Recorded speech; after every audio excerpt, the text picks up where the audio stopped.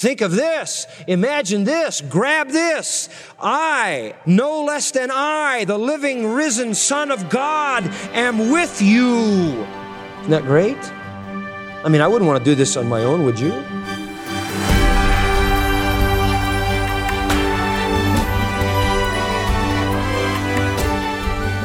One business has these words on its website: "Woe to that company that loses sight of its mission statement, for it has taken the first step on the slippery slope to failure."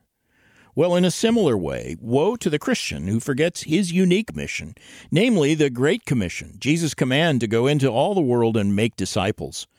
Question is, how does that lofty call to action connect with the ordinary responsibilities you have, working and running errands and going to school? John MacArthur is tackling that practical question in his current study on Grace to You titled The Great Commission. Today you'll see what successful evangelism looks like and what it doesn't look like. So turn to Matthew chapter 28 as John begins the lesson.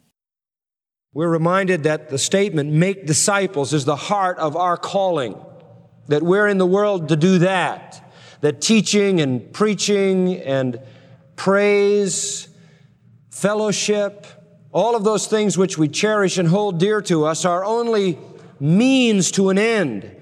They are only elements of preparation for the real task, which is evangelizing the world, which is reaching the lost for Christ. And so we are to be about making disciples of all nations, all peoples, all ethnic groups, all tribes, all races. Now, how do we do it? How do we make disciples of all nations? How? Availability is the first thing. In verse 16, we read that the 11 disciples went away into Galilee, into a mountain where Jesus had appointed them. And that is to say, they were available. They were where they were supposed to be, when they were supposed to be there. The second thing we saw was worship.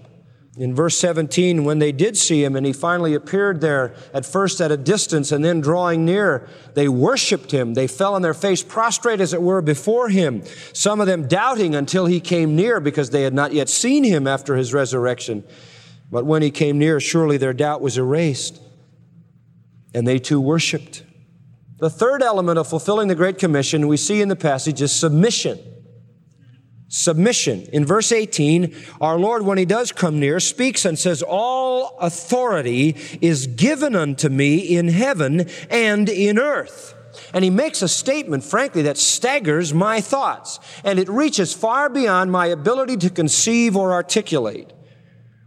He is making a claim to consummate, sovereign authority.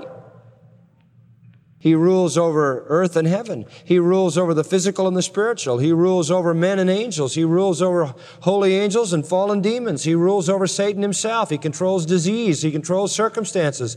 He controls the wind and the waves. He forgives sin. It's all under his control. And when he says we are to do this, then we are to do it. And that takes us to the fourth. That is the principle of obedience, or the element of obedience, which is necessary to do the Great Commission. And here in verse 19 is where we have the command, make disciples of all nations, and it calls for obedience. How are you doing that? How are you doing that? How are you making disciples of the people around you, the people around the world? How are you doing it? Or are you doing it?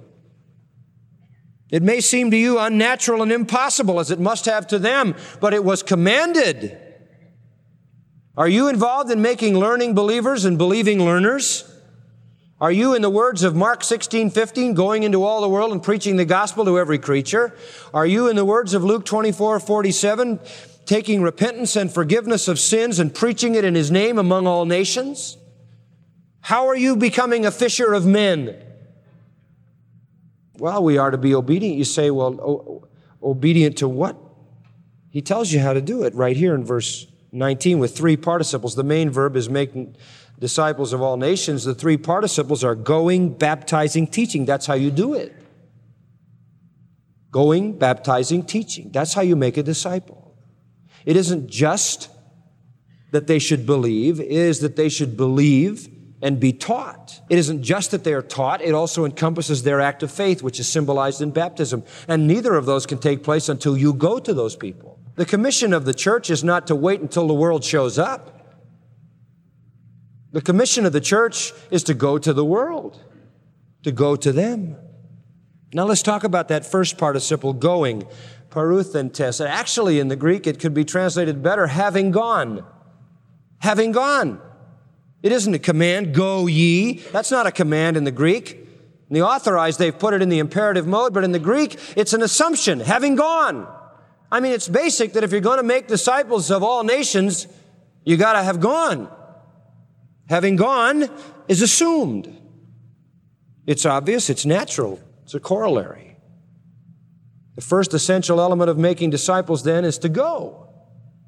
That means wherever they are that do not know Christ, wherever you may go where Christ is not named. It may be your school or your office or your neighborhood or whatever. Maybe around the world someplace.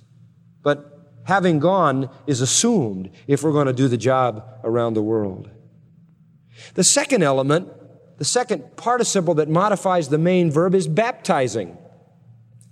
Baptizing them in the name of the Father and of the Son and of the Holy Spirit. Baptizo, a familiar term, means to immerse in water, to dip in water. And our Lord is saying, when you go, you are to be baptizing. Now, what import does this have? Why does he stress this? Because baptism was the outward sign of an inward act of faith in Christ. Baptism was synonymous with salvation, though baptism in no way saved. It was the outward, visible symbol of what had been done in the heart. And it was an overt act of obedience by which a person could demonstrate the reality of the miracle of salvation. There's no way that you can see someone being saved. I have never seen a salvation. Have you? I wouldn't be able to see it. It's a supernatural spiritual transaction. I have never seen a salvation. All I have ever seen is the fruit of one. True? All I have ever seen is the result of one. And if I don't see the result, then I have to question whether there was a salvation. And in the early church, it was essential that salvation be demonstrated by the fruit of obedience. And that initial fruit of obedience was baptism, by which an individual testified to their union in the death, burial, and resurrection of Christ, so beautifully symbolized in immersion. Now, the baptism of John the Baptist was different. It was a baptism of repentance, of a people repenting of their sin to purify themselves inwardly and show it by their outward baptism to ready themselves for Messiah. But here is a new kind of baptism. For the first time since Jesus died and rose again by now, people can be baptized as a demonstration of their identity with Christ in His death and resurrection. That is why immersion is the only viable mode of baptism. For it portrays the death and resurrection of Christ in the very ceremony itself. Baptism then was commanded, as we see here, and that's why it was done. Jesus said, baptize them. Now, when you get into the book of Acts and people are converted and you see them being baptized, you know why. Because they were obedient to a command. Those who put their faith in Christ were to be baptized. But the command here is for those who preach the gospel to baptize, which means that in giving the gospel, beloved, we are to tell people that it is not just something you believe and that's it. It is something you believe and publicly confess in this act of baptism.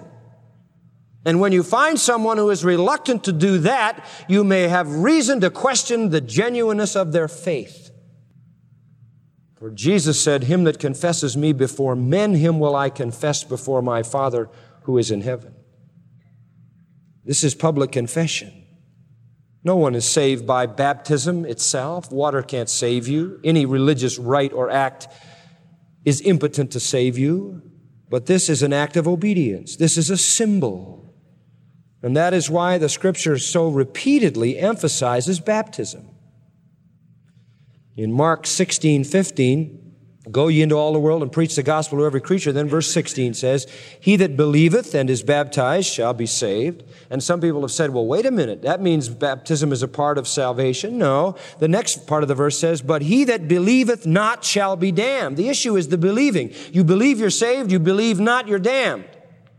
It doesn't say he that is not baptized is damned.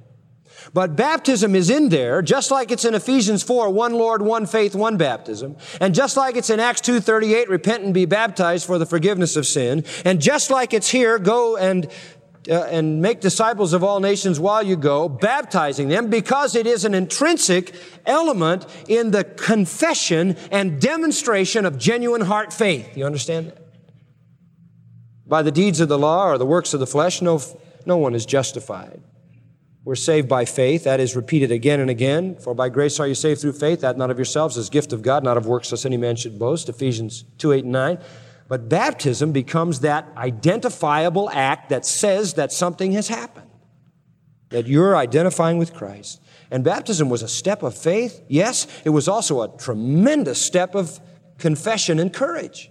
You were making a public statement of your identification with Jesus Christ. There was a price that was very high. And so you could separate the true from the false somewhat more readily, I think.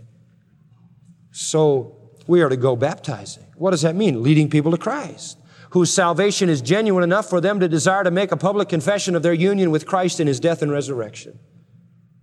And we need to preach that, and we need to teach that, and we need to tell people that. So that we are saying to them, look, we're not asking you to just believe in Jesus and get eternal life no matter how you want to live or what you want to do. We're not offering cheap grace and easy believism. We're saying we call you to Christ, and calling you to Christ means we call you to obedience, which is demonstrated in that act of baptism, by which you declare to a watching world your faith in the Savior and submission to His Lordship. Baptism here is synonymous, now follow my thought, with salvation. And salvation here, therefore, is synonymous with making a disciple. Would you note that in your mind? Baptism is synonymous with salvation, and salvation is synonymous with making a disciple. So you make a disciple when you lead someone to Christ. When you are saved, you then become a learner of Christ. And there is a submissive spirit in one who is truly saved, which manifests itself in a willingness to make a public confession and a willingness to submit to the teaching of what Christ commanded. And that takes you to the third principle, which we'll get to in just a moment. Teaching. A person who comes to Christ is willing to learn. So the burden is ours to teach them whatever Christ commanded. The assumption is that if they're truly converted, they'll want to know. The truly converted person has a hunger for the truth of God, a hunger for the Word of God, a desire to be obedient. Even when we're disobedient, we know that it's against the grain of our deepest desire, which is to obey. So having gone, he says, make disciples of all nations, and you do that initially by bringing them to faith in Jesus Christ, which is demonstrated in the act of initial obedience in baptism. Now, would you notice that he says baptism is in the name of the Father and of the Son and of the Holy Spirit? First of all, I need to say that that is not necessarily a formula for baptism. That's a common way, and we often use that in our baptisms. I baptize you in the name of the Father, the Son, and the Holy Spirit. And it's a beautiful way to do that. There are, however, several occasions in the book of Acts where people are baptized in the name of the Lord, baptized in the name of the Lord Jesus, baptized in the name of Jesus Christ. In fact, there is no baptism in the book of Acts in which this formula is ever used. It only appears here. Every baptism specifically where any formula is given or any statement is made as to who the baptism is in or into is the Lord Jesus, Jesus Christ. Now we conclude from that then really that there's no binding formula. People want to make a big case out of that, but there's really no binding formula. To baptize someone in the name of Jesus Christ is simply to baptize them sort of demonstrating and portraying and picturing their union with Jesus Christ. And that's wonderful. And that says plenty. Here we just have the fullest statement possible. Baptizing them in the name of the Father, the Son, and the Holy Spirit shows not only their union with Christ, but their unity with the whole Godhead. It's a fuller and richer and more comprehensive statement. But in no way should we construe that it is some kind of absolutely necessary formula, since there are other statements made in the book of Acts. The wonderful thing we do want to note, though, in the book of Acts is that they were obedient to this, and everywhere the gospel was preached and everywhere people believed, people were being baptized. Acts 2:41, Acts 8:38, Acts 9:18, the 10th chapter of Acts with Cornelius, verse 48, the 16th chapter of Acts, verse 33, the Philippian jailer and his family. You come into Acts 18:8, Acts 19:5, the followers of John the Baptist over in Acts 22, I think around verse 10. Baptisms, baptisms, baptisms, baptisms, always going on, always going on. And so we're not looking at some kind of ceremonial rite in which conversion takes place by water and there's some special formula you have to say. It's just that our Lord has given us the richest possible statement of the comprehensive union that occurs when a saint comes to faith in Jesus Christ. We are one with the Father and the Son and the Holy Spirit. Marvelous thought. That's a great statement also because Christ puts himself on a level with the other two members of the Trinity. And those people who want to say that Jesus never claimed to be God have got some problems in that verse. He puts himself on a level with the other two members of the Trinity. It's a great verse also to prove the Trinity. All three persons are there. And would you please notice this? It doesn't say baptizing them in the name of the Father and the name of the Son and the name of the Holy Spirit, nor does it say in the names of the Father, the Son, and the Holy Spirit. It is one name with three persons, the mystery of the Trinity. The name means all that a person is and does. All that is bound up in that name. The name means all that God is as a Trinity, all that God the Father, God the Son, and God the Holy Spirit are. We are baptized in. And the word eis could mean into, it could mean unto, it could mean in. It's just the idea that when we are baptized, we come into a union with the Trinity through Jesus Christ. And as I said before, it symbolizes his death and resurrection. We have a full union with Jesus Christ. What a wonderful, glorious thought. And not only with him, but with the Father and with the Son as well. Now the point is this: becoming a disciple happens at salvation and involves a full union with the Father, the Son, and the Holy Spirit, which is a transforming reality demonstrated by the beautiful ceremony of baptism. What are we called to do then? While we're going, or already having gone, we are to be bringing men to the Savior, baptizing them as an outward testimony of this inward union. And then, would you notice verse 20? Teaching them to observe all things whatsoever I have commanded you. It's not only a converting ministry that we're called to, but it's a teaching ministry. Now, we have to follow up that new convert who is now desirous of being obedient and therefore desirous of learning what it is he is or she is to obey by teaching all things, the whole counsel of God in terms of Acts 20:27. Oh, that's such a marvelous thing. We're to teach them all things the Lord has commanded.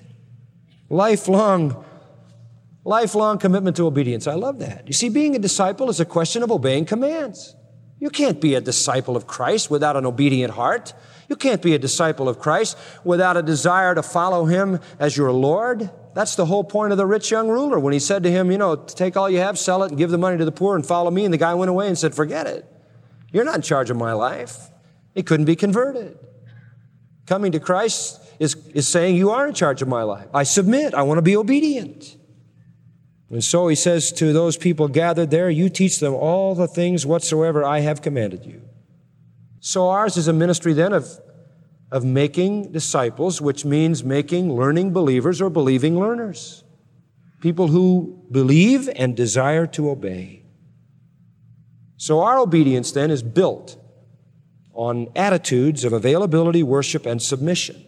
And out of those attitudes will come an obedience to this calling of God. All of those four things are critical, but they wouldn't mean a thing without the last one. I mean, it wouldn't matter that I was available, and it wouldn't matter that I had a worshiping heart, and it wouldn't be any use at all that I was submissive and wanted to be obedient if it wasn't for number 5, and that's power. Because I couldn't do it in my own strength. Nothing would happen. It would all be ashes. And so the conclusion then, wonderfully given, is, and lo, and that's an attention getter, an exclamation. Think of this. Imagine this. Grab this. I, and the ego here, the I is emphatic. I, no less than I, the living, risen Son of God, am with you. Isn't that great? I mean, I wouldn't want to do this on my own, would you? But he's with us. I don't know about you, but I lean on that an awful lot all the time.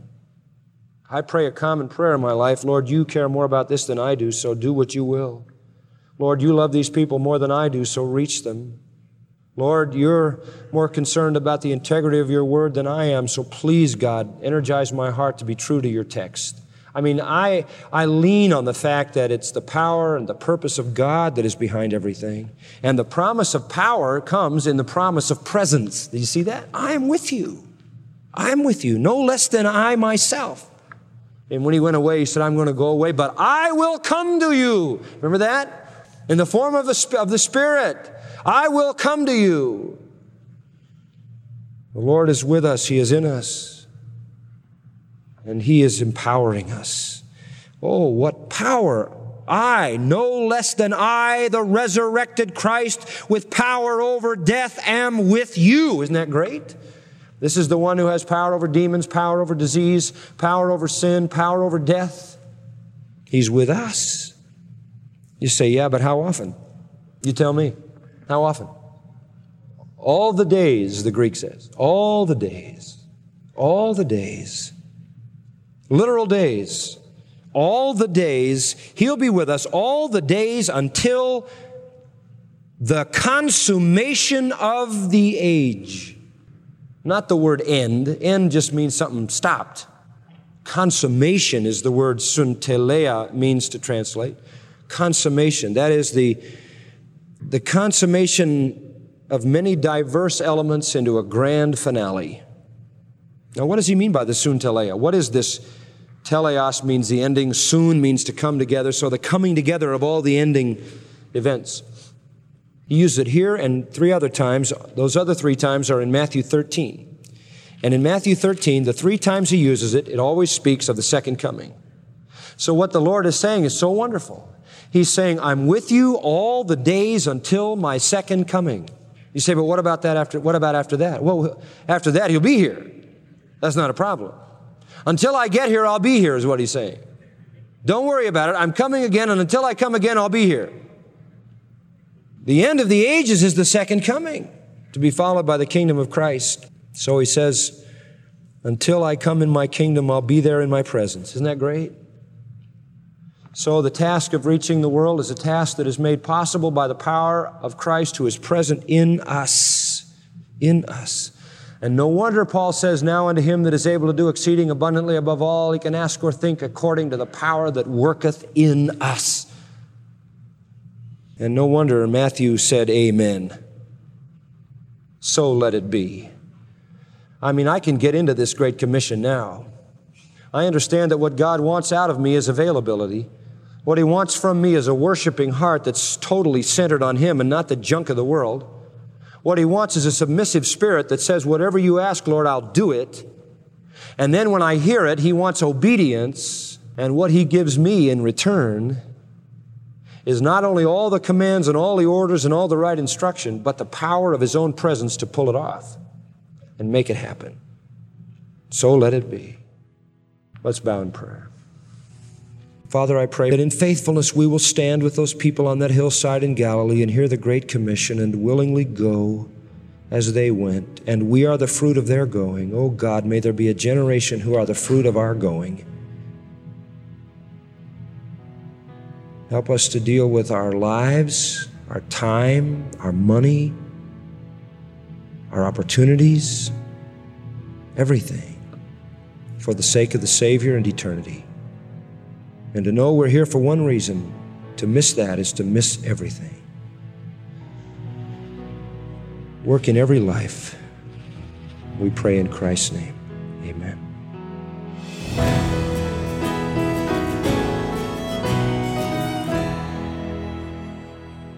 This is Grace to You with John MacArthur. Thanks for being with us. John is pastor of Grace Community Church in Southern California. He's also chancellor of the Masters University and Seminary. And his study today and the past few days is titled The Great Commission. Now, John, with all you've said this week about fulfilling the Great Commission, I've been thinking that's the reason Grace to You exists, to fulfill the Great Commission. And we are partners in that ministry and partners with lots of our listeners. Talk about how strategic this ministry is. Well, obviously we exist to fulfill the Great Commission, to proclaim the message of God, the Word of God, Scripture, the Gospel, as far and wide as we can to the ends of the earth. And it starts with our commitment to biblical truth. That's where everything begins. We are convinced beyond a shadow of any doubt that the Bible is the living and abiding Word of God, sharper than any two-edged sword, that it is a mighty power, that it is the Word that converts, it is the Word that sanctifies, it is the Word that edifies, it is the Word that comforts. And so we just keep proclaiming the Word and watching it do its incredible work. We know that many people in the United States and in Canada and the United Kingdom and all around the world are hungry for God's Word. So every day we're proclaiming, explaining, delivering God's truth, both to His people throughout the world as well as to those who are on the outside so they can hear the truth and come to faith in Christ. We do it through the radio, the internet, CDs, television, study guides, commentaries, topical books, the MacArthur Study Bible. And this is the mission, this is the vision that has always been Grace to You and will always be. People from all parts of the globe tell us that Grace to You is leading them into the Word of God in such a way that it develops a hunger for the truth of God, and that results in them feasting on that Word and growing in grace and in the knowledge of our Lord and Savior, Jesus Christ. And frequently we're told that God has used Grace to Use Bible teaching to bring people to salvation in Christ. And we know that people like you share our commitment to unleashing God's truth one verse at a time around the globe. So God bless you as you seek to fulfill the Great Commission in your day-to-day interactions, and as you stand with us at the very end of the year. This is a wonderful time to make a tax-deductible donation to Grace to You. Our website makes it easy to do, gty.org, and we will thank you, and the Lord will bless you for helping us head into the new year on a strong footing. That's right, friend. People in virtually every nation on earth have access to Grace to Use Bible teaching, and it's your support that allows us to have such a wide reach. To make a tax-deductible donation for 2022, get in touch with us today. Go to our website to make a credit card donation, gty.org. You can also express your support by mailing your gift by check to Grace to You, Box 4000, Panorama City, California, 91412. And again, to make a tax-deductible donation for 2022, you can do that online at gty.org with your credit card. Just be sure to complete your donation by 11:59 p.m. on December 31st. Or you can send your gift by check, but be sure it's postmarked by December 31st. Send it to Box 4000, Panorama City, California, 91412. And remember, at gty.org, you can download all of John's messages free of charge. If there's a verse in the New Testament you don't understand or you want to understand it better, John has a sermon on it, as well as many sermons from the Old Testament. You can also read the Grace to You blog with articles by John and other staff members. All of those resources and much more are available at gty.org. Now for John MacArthur, I'm Phil Johnson, encouraging you to be here tomorrow when John looks at 5 truths that will help you honor Christ no matter what comes your way in 2023. It's another 30 minutes of unleashing God's truth one verse at a time on Friday's Grace to You.